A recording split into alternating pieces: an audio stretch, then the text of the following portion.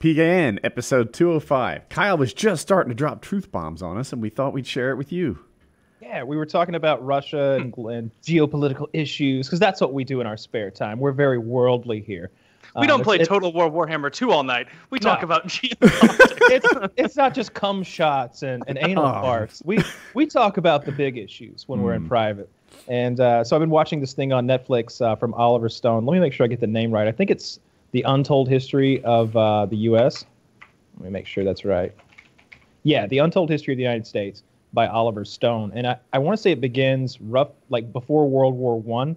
It's a little out of order the way it's put on there. It seems like the last two episodes should be the first two episodes. So bear that in mind when you're watching. Like scroll through and watch it. The last two episodes are even older than the first two?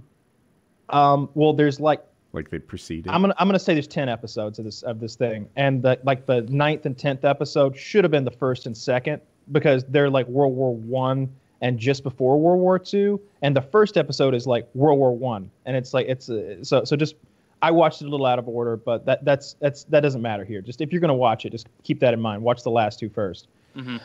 But it's the Untold History of the United States, and it's a lot of stuff that, like, I don't know, wasn't in my schooling or history books or even on the History Channel. One of the things was the invasion of Japan, the mainland Japan, and the dropping of the 2 nuclear weapons. They go really nitty gritty into the politics of the time and where all of the world leaders were in their opinions and what they were going to do next. And he basically makes a very strong case that we didn't need to drop those bombs at all.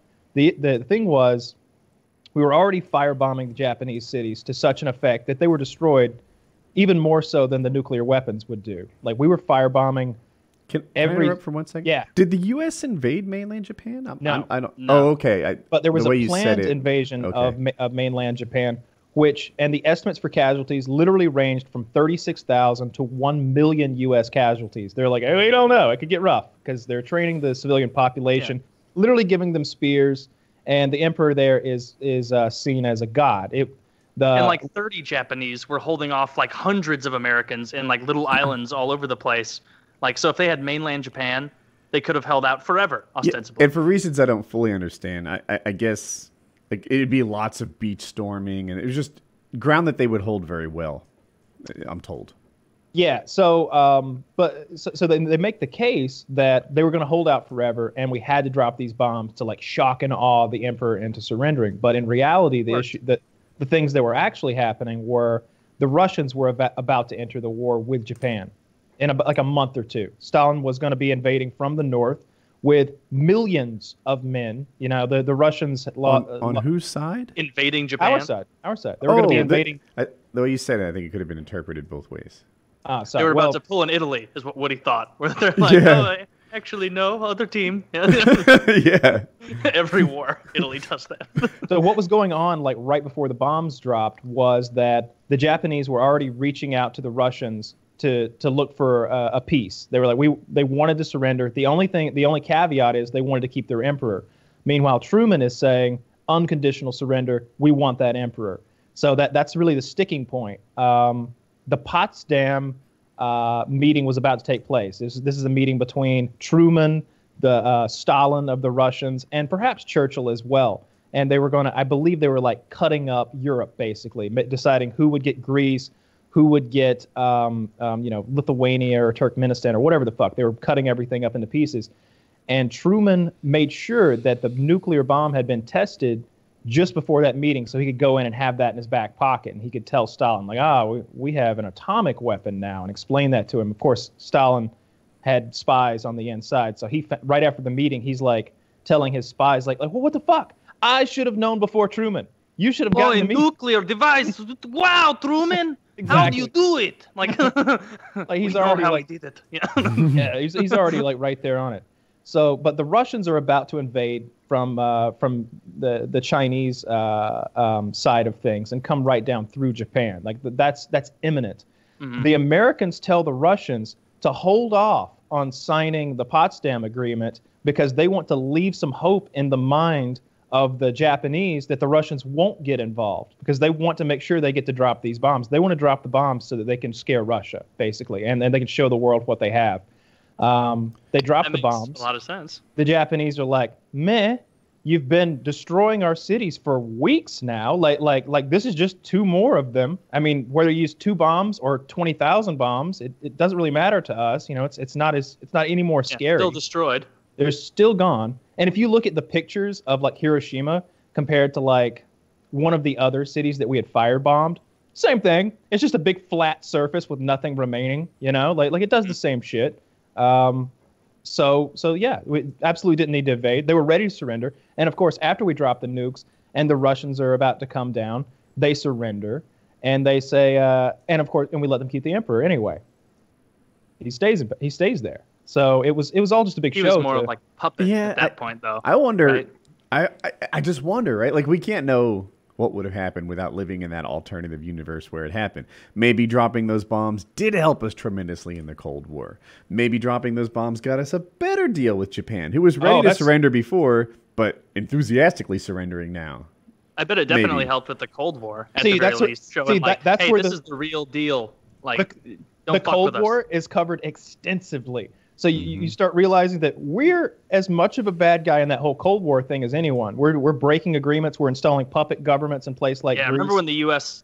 systematically starved tens of millions of people? We didn't starve tens of millions of people, Who are you talking about? He's talking about Stalin. Oh, he's being facetious. I'm like, who did we start? Yeah. No, yeah. Remember we just cut off Texas? Like, no more for you. No, it's... The more, like, that old saying of, like, history is written by the victors is so true once you start looking into history more, where it's like you have to wonder shit like, 500 years ago, how much of that shit and those battles actually panned out the way we learn now? Like, probably not that close at all. Like, a lot of kings just writing it up, like, oh, this is dope, this is sick. And then it's just now getting to the point with social media that, like, they won't be able to do this shit anymore, barring some sort of, like, mass enforcement of shutting down speech, like, because people are like, some dude with his cell phone can be like, hey, I just filmed an Israeli or a Palestinian getting shot. You can't hide it. Something how they always present Churchill. Like, I was looking up stuff about Churchill in World War II recently because it's just interesting, and they always present him as like, man, this like genius mastermind who would just get wasted and then come up with brilliant plans to beat Germany. And it's like, that's the more feasible. you learn about him, the more you learn about him, you're like, holy shit, this was not the case at all. This guy was making dangerous and bad decisions, risking the lives of his men. On D-Day, it was a success. One of the great success of the war, except for the northernmost beach where most of the Canadians landed. And Hitler knew that attack was coming on the north, so he was fucking ready. He was ready right there. Churchill knew that Hitler knew this, but didn't tell the Canadian forces and allowed them to just storm it and get killed, because he even said, like, it was a show of good faith to the Russians to show, like, we're not going to give up on our side. You can't give up on your side. Even if something happens. And Canadians just got slaughtered. Like, Churchill set up back channels with all of his generals where it would be like, all right, the way it's supposed to go is, Churchill tells this defense minister who then, delineates that to the appropriate generals or whatever. And Churchill set it up where it was like, nah, I'm not going through the defense minister. I'm going through this guy who's just adjacent to the general or the general himself. So I don't have to, like, get checks and balances on stuff. And the more I learned, the more I was like, oh, man, like, this Churchill guy really was responsible for a lot of Western deaths there. Yeah, the documentary really covers Churchill heavily, and they talk about that.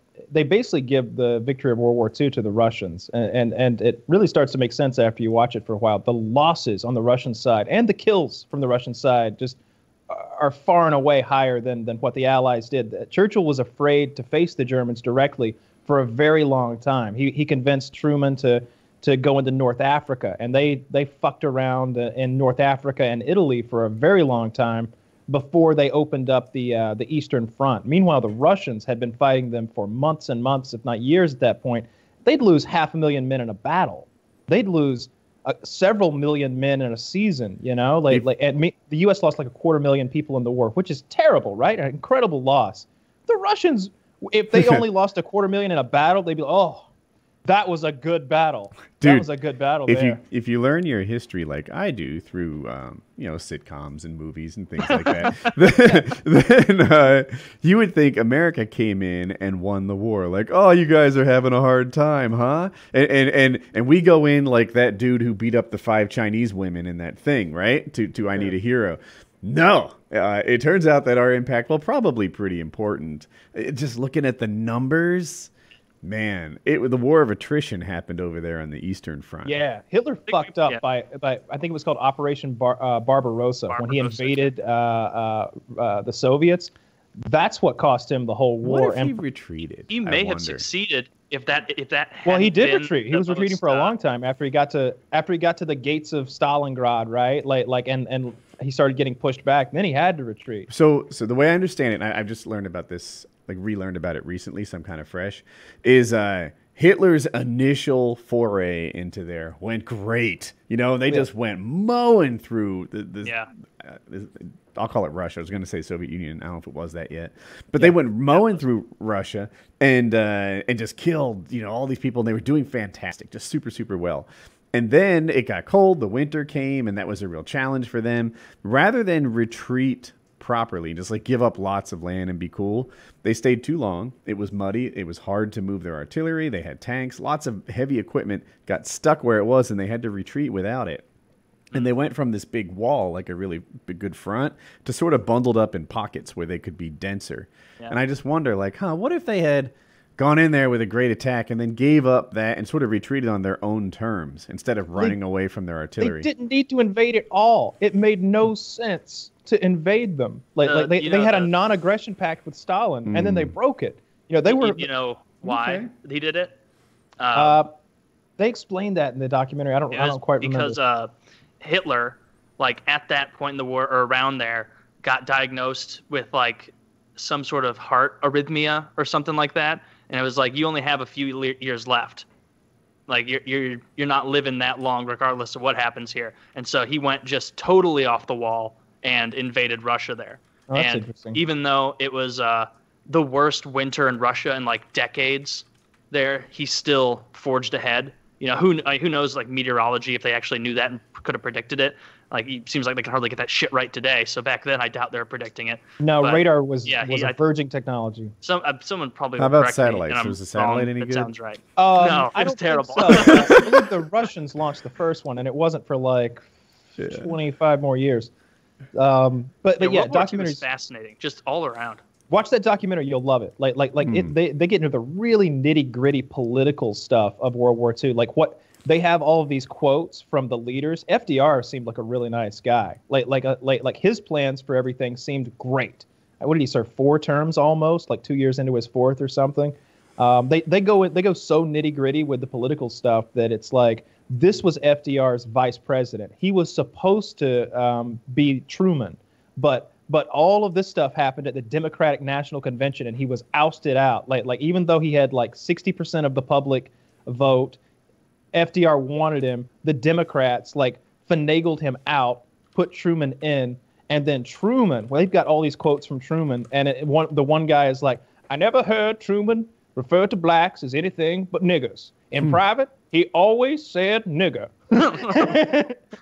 What was the question the guy was asked to give that response? Now about World War II, what was he saying about blacks in private? It was relevant. It was relevant at the time because there was a quote from Truman, something like, "The Lord made the white man out of dust, the nigger out of mud, and the Jap is just whatever was left over."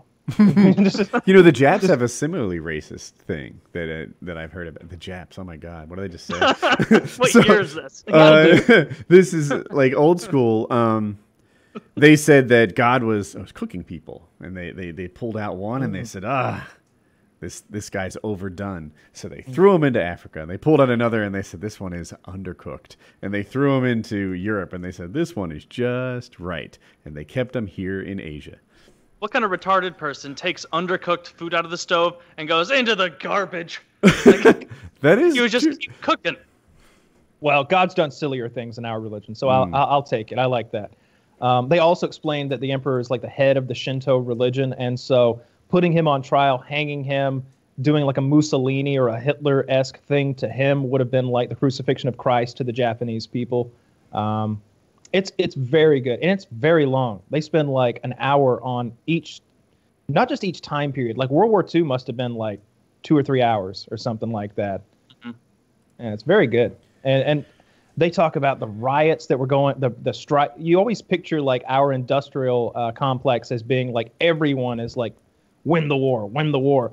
But meanwhile, they show all the strikes that were happening back here and all the strikes that had to be broken up, and quotes from workers that are like, I'd rather see Hitler rule the world than work next to a nigger.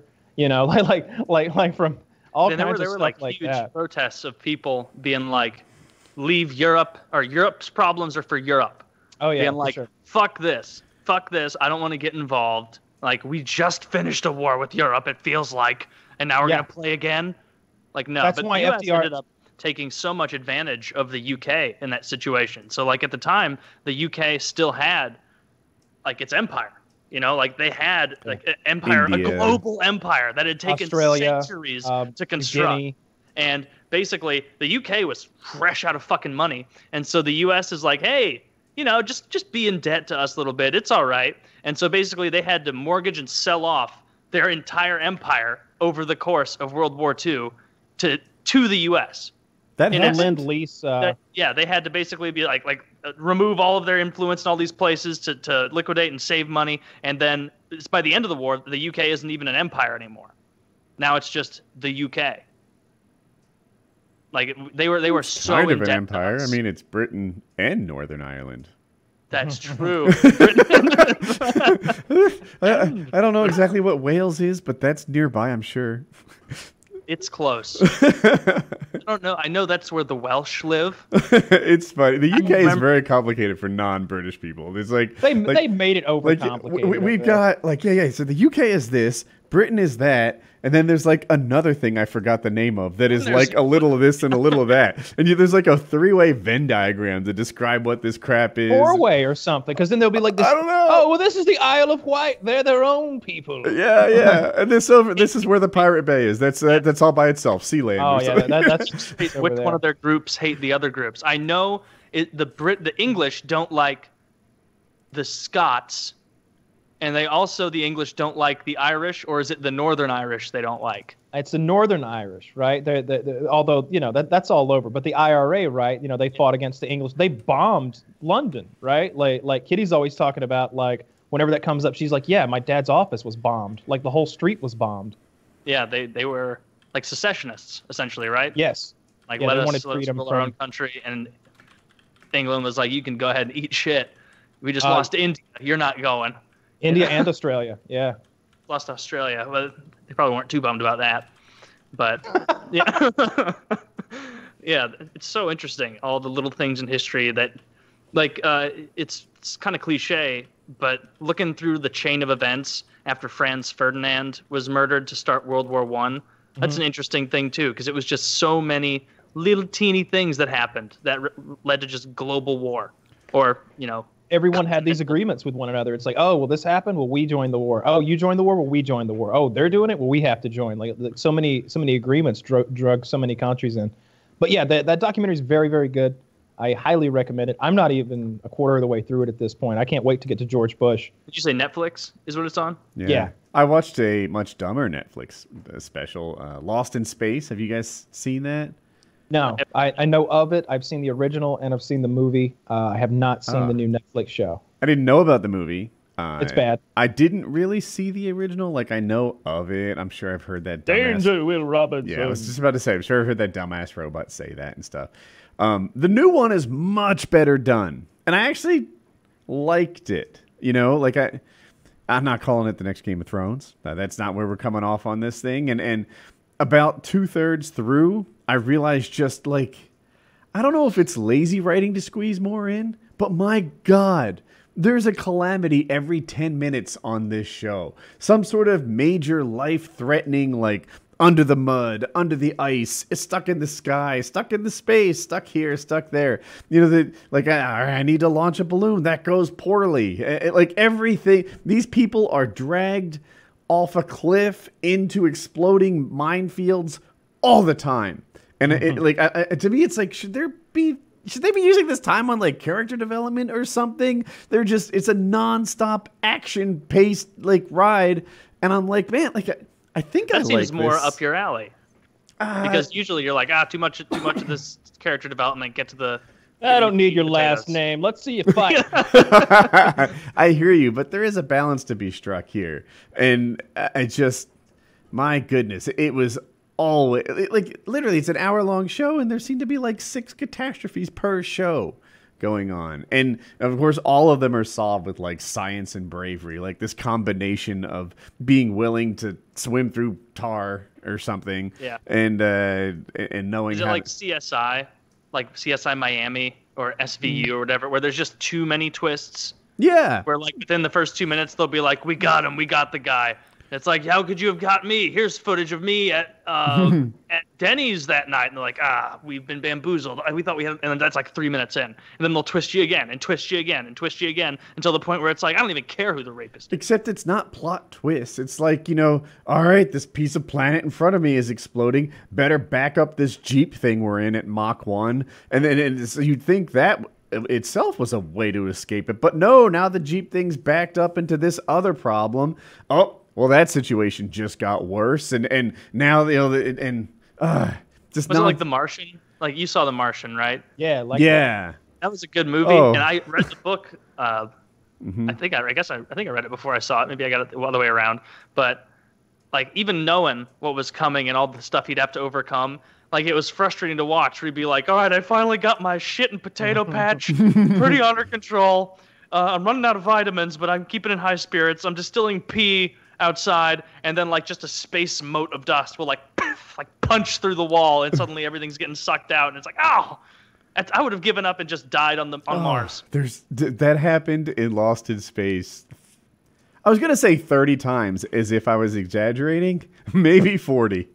Like it happened so much over these 10 episodes, maybe 50. Like this, like just when you think things are okay, we got another issue. Now the robot's misbehaving or something. It just like it never stops. I watched the new Super Troopers movie. That was very funny. Okay. And I watched The Quiet Place with John Krasinski, where everybody has to be quiet. I saw or that. They'll get you. I thought that was. I was going to use that good. to introduce Colin to horror movies, right? Because it's like a PG-13 horror movie, and it seemed like it wasn't that concentrated on like language. But sure enough, half the movie is just like written, Yeah, there's a lot of sign language too. Yeah. Yeah, it wouldn't have been a good choice, and it was way scarier. Oh, and Colin doesn't do well with movies where the parents die. He likes this very much, and it creates bad thoughts.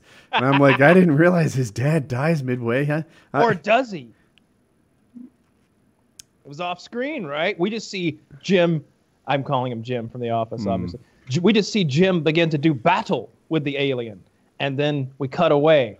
We don't know what happened. Maybe Jim was able to overpower that monster. I need to see it again. They clearly implied Jim dies. They totally implied that Jim died. Yeah. Oh, you know what? I think he dies, and they Spoiler alert. Yeah, right. But it was a PG-13 movie, so they probably just didn't want to show too much. Dude, they show so much in PG-13 now. Like there are some hard PG-13 movies, but I'm with you. You know, they don't show him dying. They just sort of imply it, which leads me to believe that he'll be back for the sequel. They're making a sequel. So there's there's an alien. And just so you know, this is not like a original Star Trek alien where Kirk might have a chance in a fisticuffs battle with it, right? No. Like this lizard man and humans just happen to be roughly the same amount of strength or whatever. No. This is these things travel at, I was going to say Mach 1, but literally like 70 miles an hour. Yeah. They're giant, strong lizards with jaws as big as your upper body, and it is a total mismatch. These things would beat a tiger. They munch people. Yeah. It's like it's a mismatch with a tiger. It's a mismatch with an elephant, right? These things are just badass. Well, it would go well for the elephant. Yeah. So here we have Jim with like a Leatherman knife or something going to take on this alien. I think it's implied the kind of knife you could like accidentally sneak on a plane. Yeah, I've done that a bunch of times. Yeah. What are you gonna do? Tighten them? Yeah. Yeah. I like to believe that Jim's gonna make it. I hope they bring him back in the sequel, and like they show him like somehow like falling between some cracks and some boards, or like escaping down into a hole or something. Walking Dead Glenn theory. He was under a dumpster for the last 3 episodes. I want that. Yeah.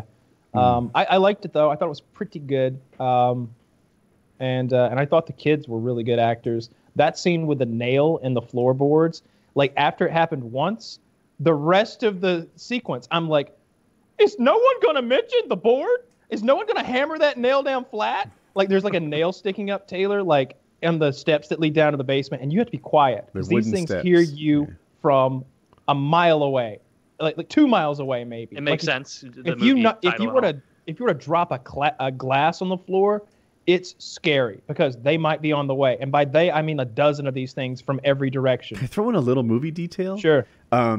In the beginning of the movie, they're at a convenience store, like a general store, Quickie Mart type thing. And it's an apocalyptic world, so the whole thing is looted, except for the potato chips are all sitting there on the shelf because they're too noisy. I didn't notice it, but I saw it on Reddit. Nobody's got scissors apparently. Just come on, just cut them off and dump them out, right? But I thought it was funny, yeah. Are they crunchy to eat? Like, I don't know how much noise we're talking about. You better leave them in your mouth for a minute, let them soften Taylor up. would die of Cheez-It consumption in this apocalyptic world. Yeah, I feel like, is there a lot in this movie of people like, carrying around like those poppers or things? You like just throw it away from you and it like pops, like little things like throw a rock over there. I feel like that would be really easy. Are they or like blind? have a remote they had the fireworks set up. They seem to be blind. They seem to operate only on sound. But they did have like this big firework display distraction. He sends his boy off to set off the fireworks to draw them away from the house so that he can get in and save the wife. This movie sounds pretty realistic. Like I assume there are no women left. It's just a family. It's just this guy and his family are like out in the middle of nowhere trying to like live by themselves, and it focuses just on his family. I was making a joke about women not being able to shut the fuck up. Yes. I didn't get it, but I like the joke. Oh my god! All the Jews and Italians. I haven't seen one in. Italians are fine. They talk with their hands. Yeah. they just learn to fuck you. I tried to watch Ready Player One, and I fell asleep during that. I didn't care for that. I saw that. I actually liked it. 5 out of 10. I enjoyed the movie. It was a little fun, but it was supposed to be. Yeah. Is this? You know what? It's one of those movies where like it's somebody controlling a soldier's body with like an Xbox controller. They're in virtual reality. Okay. Yeah, so they're in virtual reality, and the people who made this virtual reality world set up some Easter eggs. And if you get them, you get to like own the virtual reality company, which is, very rich and very important and part of society and stuff like that. Who made this decision? Yeah. So you have a couple hardcore players going up against like big corporate player. I don't know. What if COD did that? Yeah, right? They just hired like Optic and FaZe and whoever else is good. Envy, I guess. What's 5% of Activision? You gotta find the Easter eggs. You gotta solve the zombie puzzle. Yeah. Solve the zombie I'll puzzle. take that season pass. That'd be funny. That's not too different than the plot of the movie. And there was one point that was kind of fun. Like our main character sees another person racing next to him. And he's like, do you remember the girl's name? Elena something? I'm going to call her Elena. He's like, that's Elena. It has to be. I studied her every move. I watched all her Twitch streams. And I'm like, a little reference to Twitch and famous gamers. Yeah, for sure. I can't remember. I think I watched another movie, but it's not coming to me. I am watching Last Chance U right now. If people don't know that... Documentary. It's a documentary, and it's 10 episodes per season. They're on season 3. And basically, they take these football players who are known as bounce backs, right? So this will be like coming out of high school, a 5-star quarterback, right? The best of the best. They show their headlines, and it's like second to none. This was the number 1 guy, Malik something or other. And he goes to Florida State, right? One of the top schools in college football. And he sucks. He falls apart. Like, I think he didn't get the starting role, and then after that, he kind of fell off some more and had off-the-field problems, and now he lands his sophomore year in junior college. And there are a couple junior colleges that specialize in these bounce back players. You know, this the second chance university. That's what they call it. And it's fun to watch these people because they're all amazing athletes. They're you know, $10 athletes with 5-cent heads, and they just don't have their shit together. They might be into drugs. They can't seem to study. They go to practice and they don't work very hard. They don't respect the coaches. They used to world-class coaches, and now they have these like junior college coaches who are trying to get them back on track. And it's fun to watch these guys. And, you know, they're in like a... Oh, and by the way, a lot of them are really ghetto, right? They're used to like an urban environment, and now they're in Kansas. So it's really like a fish out of water. Like, all right, dude, you know, this is your last chance. This is last chance you. If you can thrive in junior college, then maybe next year you get picked up by a D1 school. And it's fun to watch them. Some thrive and some don't. Yeah.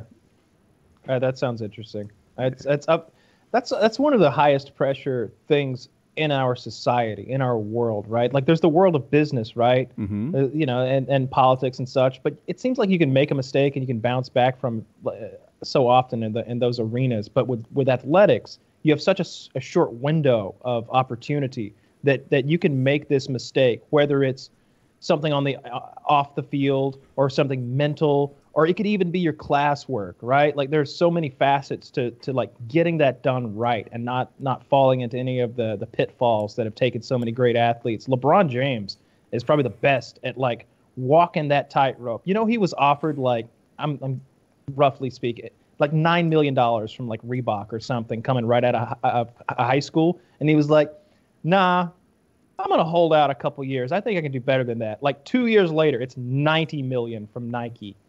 You know, it's like, well, it makes sense. Yeah. And smart guy. Yeah, a neat thing about basketball LeBron player on earth. So LeBron came from a disadvantaged family, and he walked from high school to the pros, right? Even in high school, it's a young kid. I remember him in high school. I watched his games on television when he was a high school player, and I'm a casual fan, right? Like, yeah. You know, so the fact that I was watching this high school guy tells you the level of like fame and expectation and hype that was put on him at 16. And he has somehow navigated this whole thing without being a dirtbag, as far as I know, into like Jordan level fame and wealth. Now he's a Laker. But he's dude. That's so cool to me. I love the Lakers as an organization. I love these organizations. Why? Like I won't be fans of them because I get it, but I have so much admiration for a sports organization who's like, fuck it, we got the money. We're an empire. Like from the Yankees to I feel like the Lakers are the Yankees of the NBA, and that occasionally they'll just be like, nah, we've got the money to spend. We're just going to buy a team. The NBA has like salary caps, recently, which makes them kind of neat, right? Like the Yankees can outspend other teams because baseball doesn't have the kind of. I'm not on my depth, but I think baseball doesn't have the kind of caps that basketball has. In basketball, you have to get like value for dollar in a way that other sports don't. Hockey has that too. Yeah, like so. The way it works is baseball has no cap, so the Yankees can just buy championships. There's like no they used penalties to back or in the anything day. way up high. No, I don't believe there is in baseball. Someone out there will correct me. There might be. I don't know much about baseball. Basketball has a soft salary cap. So they say, hey, the cap is right here, but if you want to spend over it, you just have to pay a penalty. And so teams like the Golden Knights or the Lakers or Cleveland Golden or Warriors. huge market teams, Golden Warriors, can like shut down other teams and Are be we like, all talking right, about we're Golden just buying State, them. the Warriors? Yeah, the Golden State Warriors, the Okay. Lakers. I'm just saying any of the I'm big confused because teams. Golden Knights are a hockey team and it makes me. Yeah, sorry. Yeah. The Golden State Warriors, like any of those big teams can just pay way more because lots of people are going to watch them. Hockey has a hard salary cap. So like Toronto and Carolina both have the same max, even though if they got rid of that and had a soft salary cap, suddenly Toronto would be able to just buy every player in the league because, it's a city the every size of citizen Chicago will that go. loves hockey. Yeah. Yeah. But I think every sport should have the hard salary cap to make it more parity, especially in basketball, because it's already such a superstar-driven sport. Like the fact that you could drop LeBron on any team in the whole league and they're instantly competitive now. It's like man, he's like a a cannon on your team. Like, and if you're the only one who can afford that cannon, and then add a couple more cannon, like you're I think just a gonna lot of fuck it. people. This is just Woody talking. What the hell do I know? It has to do with like how much playing time a player gets, right? There's only 5 players on a basketball team on the court, right? Yeah. In hockey, like there's only 5 on the ice plus the goalie, but they all share ice time so much, you know, that You're actually shifting. Like LeBron's out there the whole goddamn game. yeah, LeBron plays like 50 minutes. I'm making it Yeah, up, you know, it's just- like he's does, out there yeah. the whole time. He's just like, I gotta pee, and they're like, if you have to.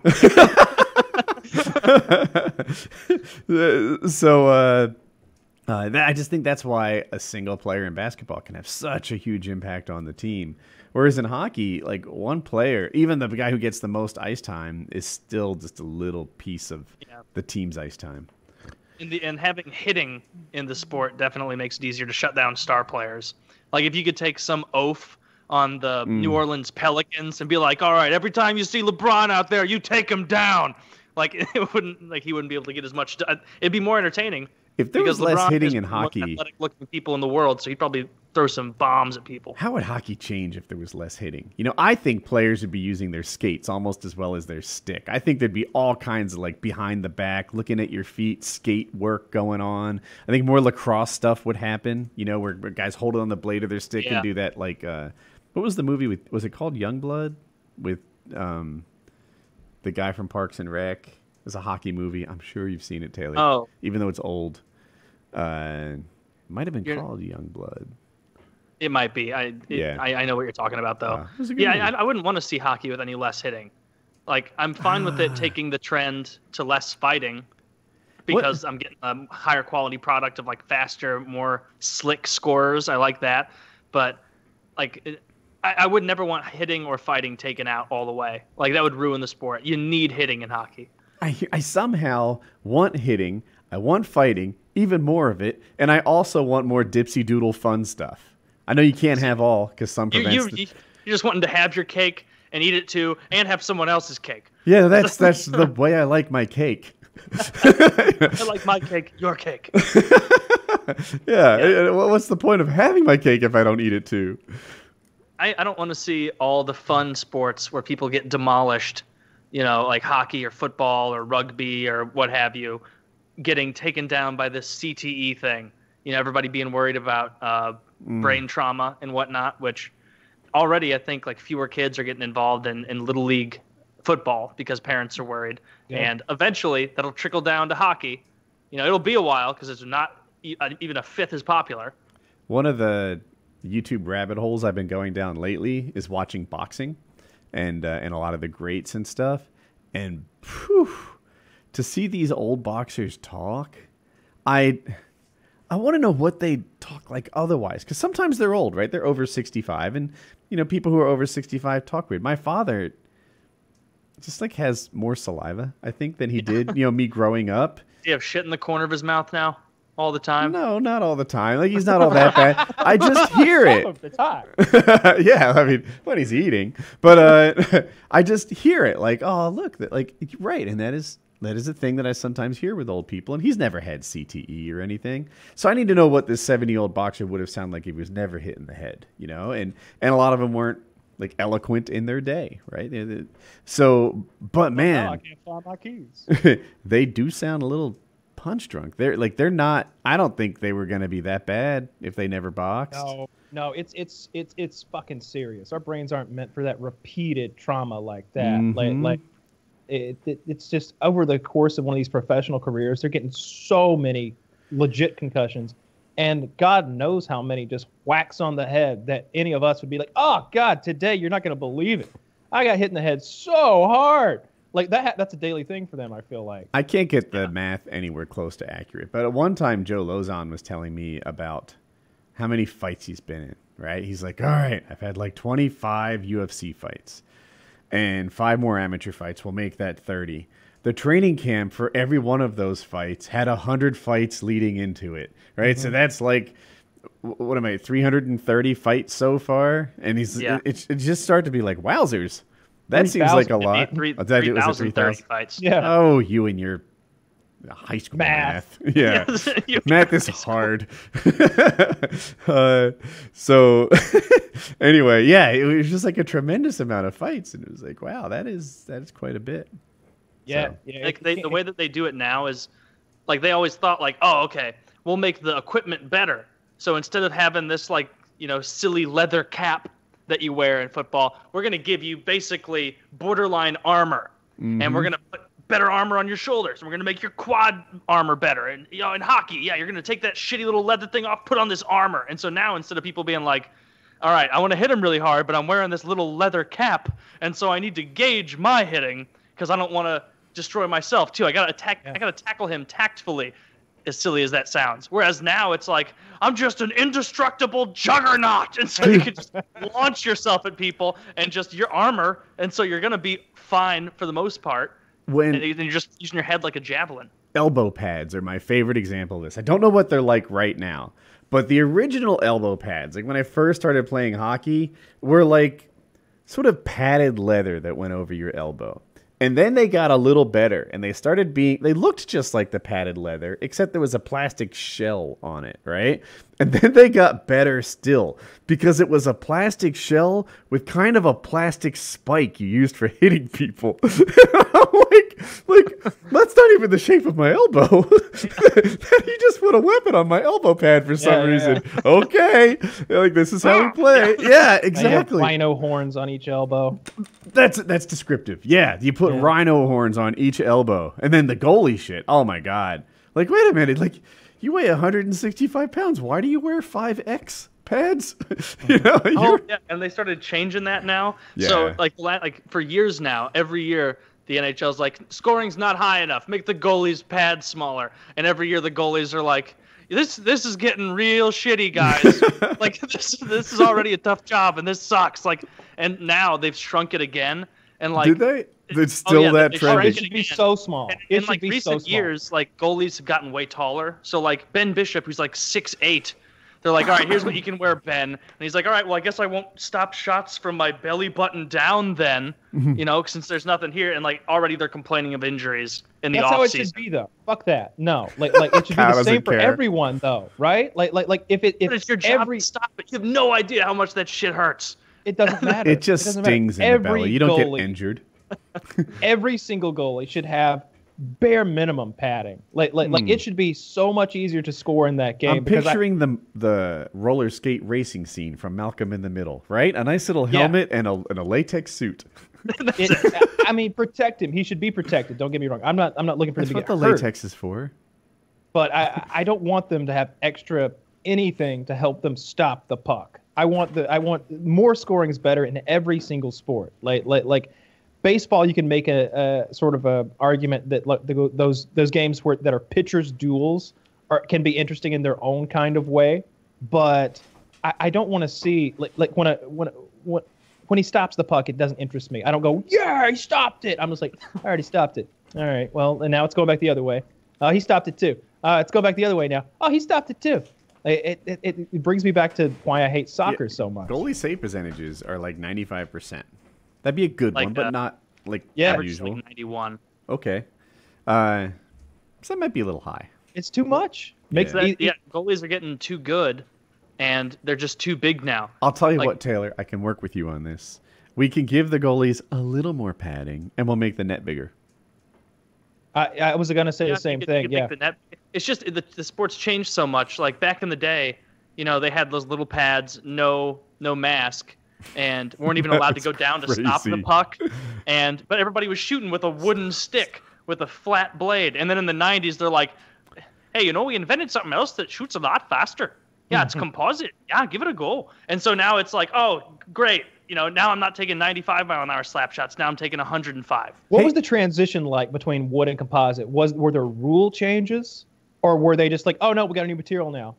It was just for the most part like, all right, you can't have a curve this extreme. You can't have the material. The material. They're like, no, you could do whatever you want with it. See, that's where they fucked up. See, baseball would never do that.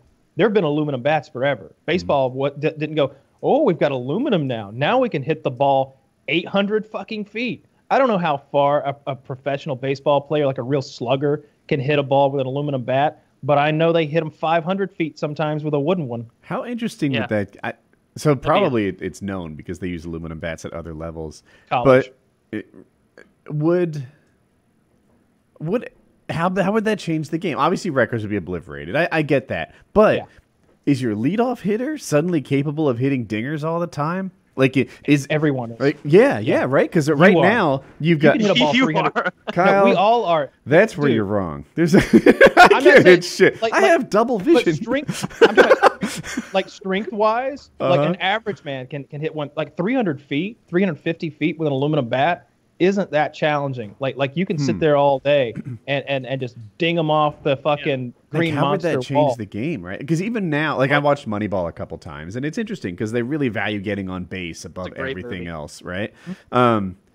When everybody's a home run hitter, like it just changes the way it's managed. Change the field. Oh no, don't change the field.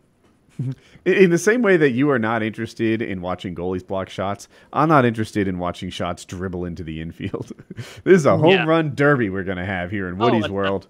A bit of umbrage I take with baseball that I don't like, that every other sport seems to have figured out, is like you don't show up, in Dallas to play. If you're the Baltimore Ravens, you don't show up at the Dallas Cowboys Stadium and be like, oh shit, this field's only 75 yards total.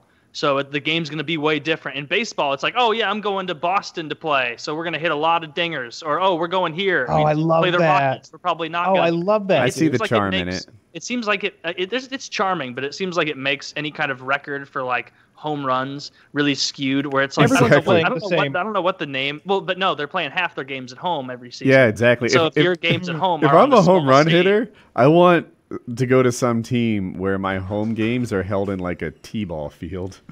Oh, yeah.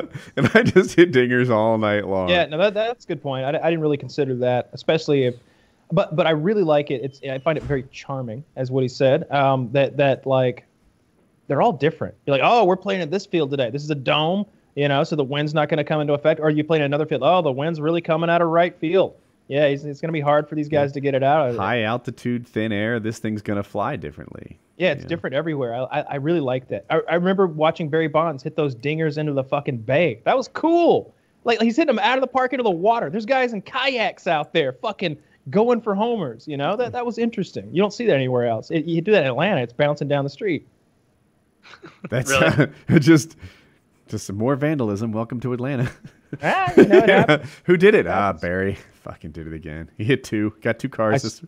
On Reddit, I saw this thing. It was like in Toronto, someone asks, you want to go out to eat tonight? No, it's too dangerous. The sand people come out at night, which I'm pretty sure is a reference to some of the immigration issues they're having in Toronto. Oh, you're more than pretty sure. I literally thought. C-3PO saying I'm it, like, is so. this Dune? I didn't even Star think Wars. it could be. Yeah, and you're Yeah. right about that, but I was mixed up. Did you see the shooting in Canada? No, did you Yeah. see the one in Yeah. Florida? I almost want to say that for PKA, but it's The Florida one or we can say the Florida one. Well, the Yeah. we're Canadian flushed one, with you see shootings the to guy discuss. in Canada. You see the guy draw the gun and shoot a person. Oh, really? In I only Florida, you heard do about it. too. It's a good one. I'm surprised you haven't seen it yet. I didn't. I haven't heard of it. What happened in Florida? I'll lay it out. So here's what happens: a black family parks in a handicap space at like a Quickie Mart and goes inside. A white guy sees the car parked in a handicap space and starts really dressing down the people who were still sitting in it, giving them a hard time, yelling at them for parking in a handicap spot. So the black guy comes out of the Quickie Mart, sees the white guy like aggressively arguing with the people in the car, and shoves the white guy hard. The white guy falls to the ground, and by the way, it's a good shove. It's a good shove, and Yeah. physically, the black guy has every advantage over the white guy. I think the white guy's a Is he, little like, older. younger? Yeah. He's younger. The black guy is younger and stronger and bigger, and the white guy is kind of old and fat, and his best exercise is mowing the yard. So, so the white guy is knocked to his ass, and from the seated position in the parking lot, pulls out his concealed carry. He's a legal concealed carry guy, and if you watch carefully, the black guy sees the gun and starts backing up. The white guy puts one in his chest. The black guy walks into the Quickie Mart after getting shot in the chest and dies. A lot of people... Is this really recent? Yeah, like this week, I'm going to say. It's either it just happened this week or the trial just ended this week. One of those is true. So there's a concealed carry group, and the police, who apparently followed the letter of the law, said, hey, this is what stand your ground is. This guy feared for his life and put a shot into him. And while you might second guess it, like I kind of just did, like, hey, the black guy blacked up the second he pulled that gun out. He didn't have to shoot.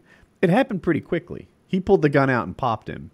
And he didn't have a lot of time to process it, and he was in a aroused state of mind and stuff like that. I might have used aroused incorrectly. Yeah, but it's like a fight or flight kind of thing. And it's like, well, I'm a big fat idiot who just got pushed down.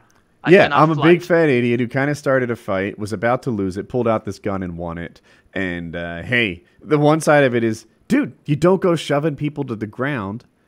And another side is like, this is murder. All he did is push him over. Okay, you don't push people. Yeah, you shouldn't shove people, but you also shouldn't, like, start yelling at people in parking lots in public. Do you have a link, you might Kyle? get shoved. Yeah, I'll tell you what. If you're in Florida or Georgia, I believe we also have a stand your ground law. Don't shove people. All right, I'm not sharing this very well. Let me do better. Don't shove people. No, I don't. City where I think dreams are made. he shouldn't have parked in the handicap spot. You get what you get. He gets what he got. I don't care if he's white, Asian, like whatever. I don't care if it's a woman. Kyle's just really passionate about handicap spots. It's not that I'm passionate about the handicap spot itself. I'm passionate about what kind of douchebag you have to be to feel so entitled to just ride right into that thing. Because like there's other spots open. There's other spots open, and like I drive Kitty around, and she's got a handicap placard, and still though I'll just drive up to the door and park in a regular parking space because I'm that's just. There might be someone who's actually really fucking handicapped and needs to use that space. I don't like that at all when people use those spaces. So yeah, get what you got. So I'm showing it to people right now as best I can. If you're watching this, there's a circle on the car where he's kind of like berating the people for parking into a handicap spot. He's very passionate about handicap spots, like Kyle.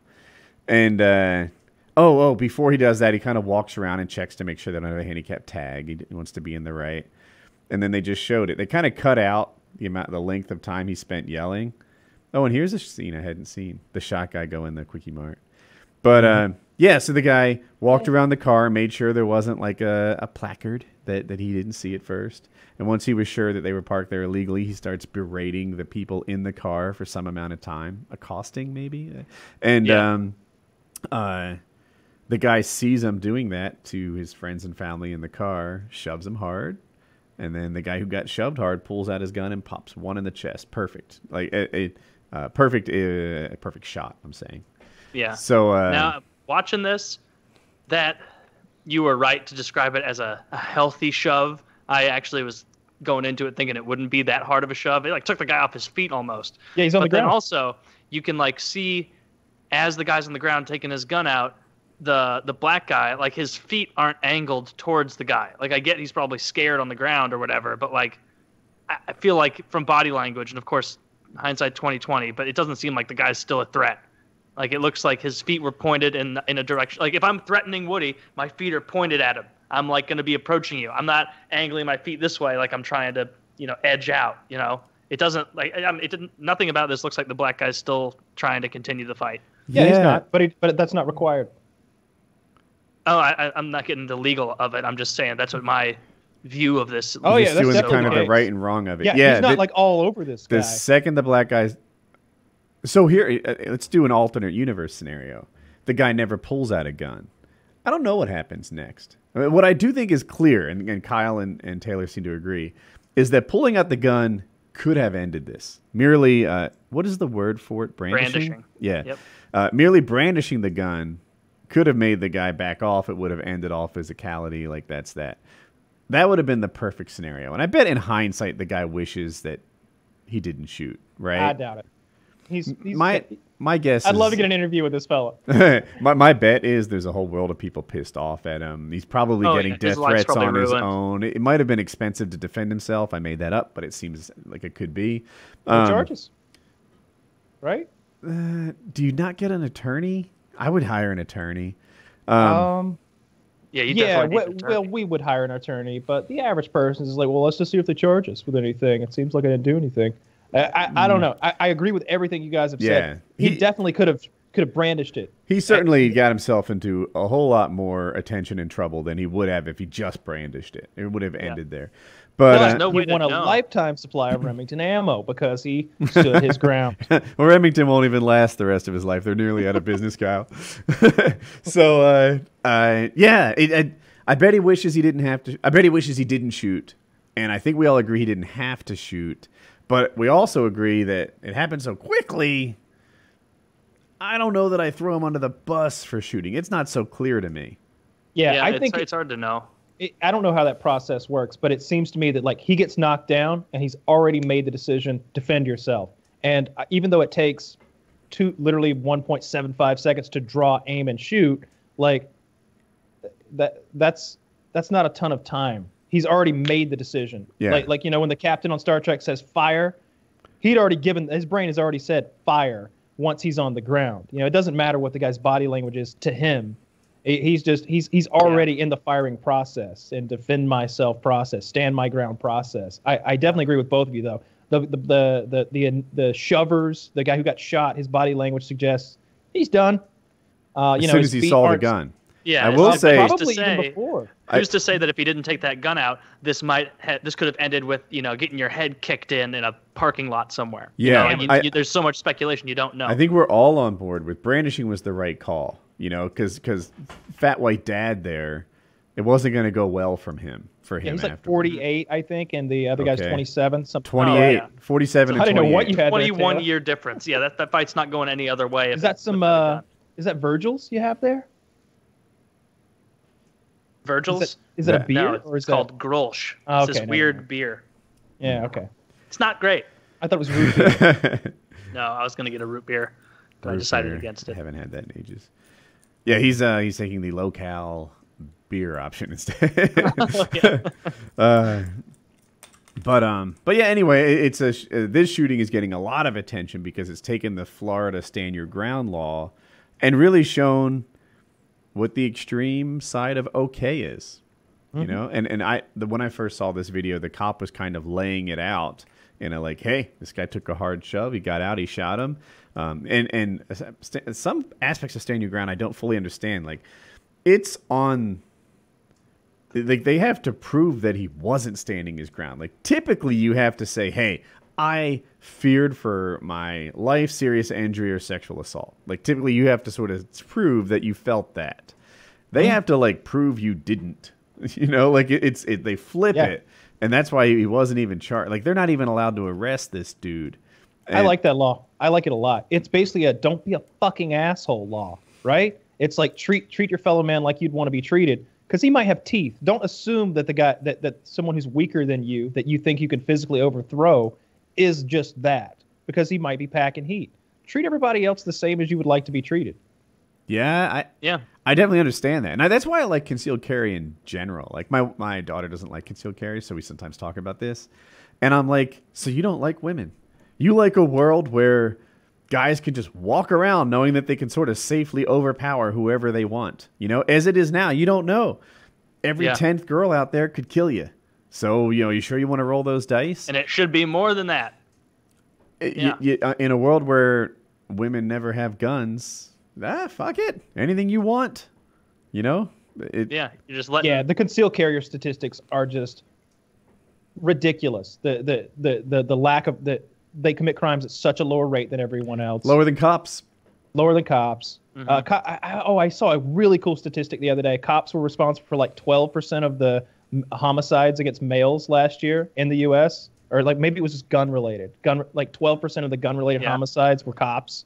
Wow. And then if you take that number and then the suicides and you subtract it from those soy boy statistics I always see on fucking Twitter, all of a sudden guns are goddamn safe as shit, right? like they don't even compare to like slow cooker injuries and like bread knife. No, more people get in trouble with their sleepwalking than guns. Like, guns so are tricky. I can't think of another issue where it is as difficult to find reliable statistics. And that goes on both sides, by the way. Like if you get your gun statistics from like the NRA, then shit. No member of the NRA has ever been an aggressor in a shooting. What? Funny stat, huh? Yeah, it's so odd. It's almost like it tends to be fucking scumbag criminals who do these things, doesn't it? Odd. Almost like they use the gun like a tool. To get something bad done. But I just don't believe no member of the NRA has ever been the aggressor. Hell, you can look it up. No. Well, those stats probably come from the NRA. I bet there are cops who are members of the NRA who kind of were aggressors, but kind of go. It'd be easy to prove it the other way, though, right? Oh no, the cops don't count. And therein lies my point, where it's really hard to get great statistics on gun stuff. Cops aren't aggressors, right? Both sides of gun debates are stacking the deck dishonestly. That's been my opinion on this stuff. That's why it's good we got Donald J. Trump in office, because he's going to put at least one more justice who is pro Second Amendment. They're not taking those guns away for at least another 100 years. That's my favorite kind of Trump advocacy. If my Facebook feed is filled with like misinformation politically. I've complained about this before. But if someone goes on there and says, you know what? I flippin' love Donald Trump. We had a Vegas shooting, a couple school shootings. We got shootings all the time. And my gun rights haven't been touched. They would have if Democrats were in office. I look at that and say, yeah, that's pretty true. All right, you know, that's what you like. That's what you got. Then you should be happy with your vote. If you're a single issue voter and that's gun rights, Donald Trump is your man. Oh, I saw a great fucking Reddit post the other day. It was they're giving Trump shit for something. I don't recall exactly what, but one of the top comments was, "Here's where you can register to vote," and there was it's like hyperlinked, and I'm sure the insinuation is like, "Here's where you can go to vote Donald Trump out of office." Sure. The replies are, "Already did, baby. Registered for Republican." Woo! like 80% of the replies were that. Like there was a funny thing. You know, 4chan fucks around. You know, poll making their fake memes. They made a really funny one. Like, you know, the ones like look professional, and it was like, "Get out and prepare for the blue wave this midterm season. Vote with your phone. Text 40404 to @Democrats and then the zip code of where you live to have your vote tallied." And like people were spreading that around, trying to like fuck with people. Like, I guess I can vote on my phone now. I'm doing my part. Don't worry when it says message not delivered. I used to think that internet voting was a great idea, and then I was convinced otherwise. Now we know it's not, right? Those Russians will have fucking Vladimir Putin as president next year. Exactly. It is very difficult. Stick with what we have. All the decentralized systems. When it takes 20 minutes to like fill out a paper ballot, like you don't get widespread vote fraud like that, and it's an issue. You have to be in person and go from places, and there's only one place that expects you to be there. It saves a lot of trouble. You know, if you start putting that online. Someone will it'd be like letting our voting machines have internet access. It's like, no, they need to not have internet access. They need to just be remote machines out there, which is what they are. They are. Some have internet access. Yeah, they have internet access. That's not good. I agree. Right? It got a lot of attention on Reddit recently. They're like, well, so what it is the people who man the vote places don't have expertise. Like, they're just like volunteer grandparents and stuff. So they're like, you can like plug this into the wall, then an expert will come in and make diagnose it for you. And I can see how someone made that bad decision, but I still think it's a bad decision.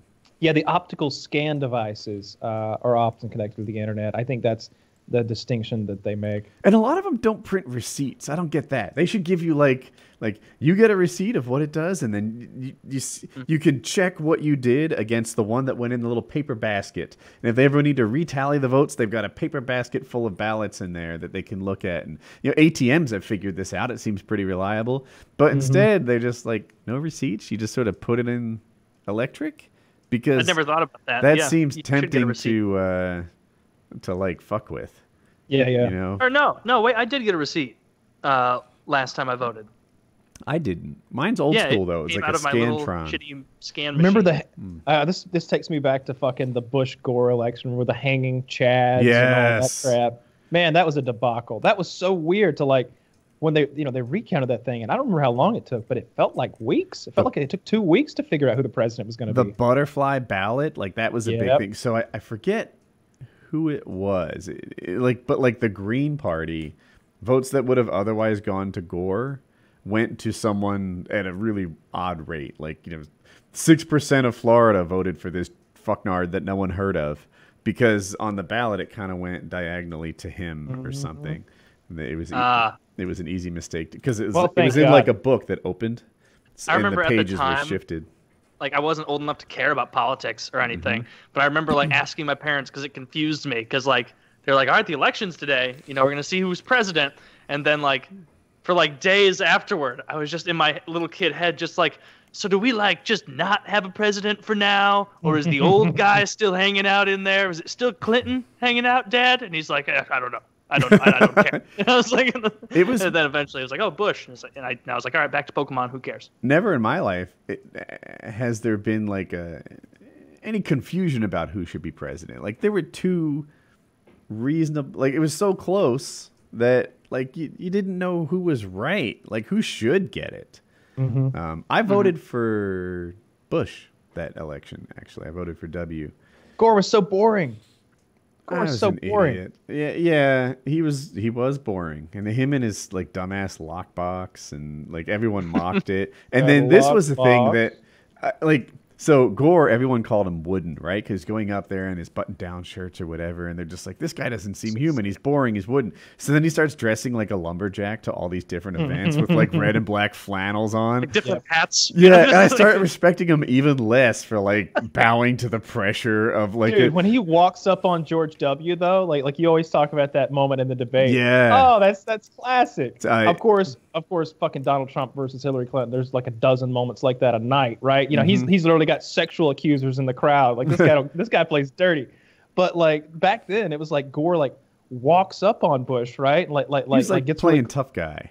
yeah, and Bush is like, hey there. Yeah, Bush was sitting on his stool, and Gore came up and kind of like chest and face tried to like big brother him or something, and yeah, just hey there. And he didn't seem intimidated. He didn't like he didn't stand up and go chest to chest. It just made Gore look dumb for trying to play that game. My dad had this job, idiot. Yeah, I'm a dynasty. I'm Except I did a Clinton impression, but otherwise it's close. close, Woody. You want to call it a wrap? Yeah, I think so. Very good. PKN 205 maybe, I think. Yeah, stand your ground. Ish.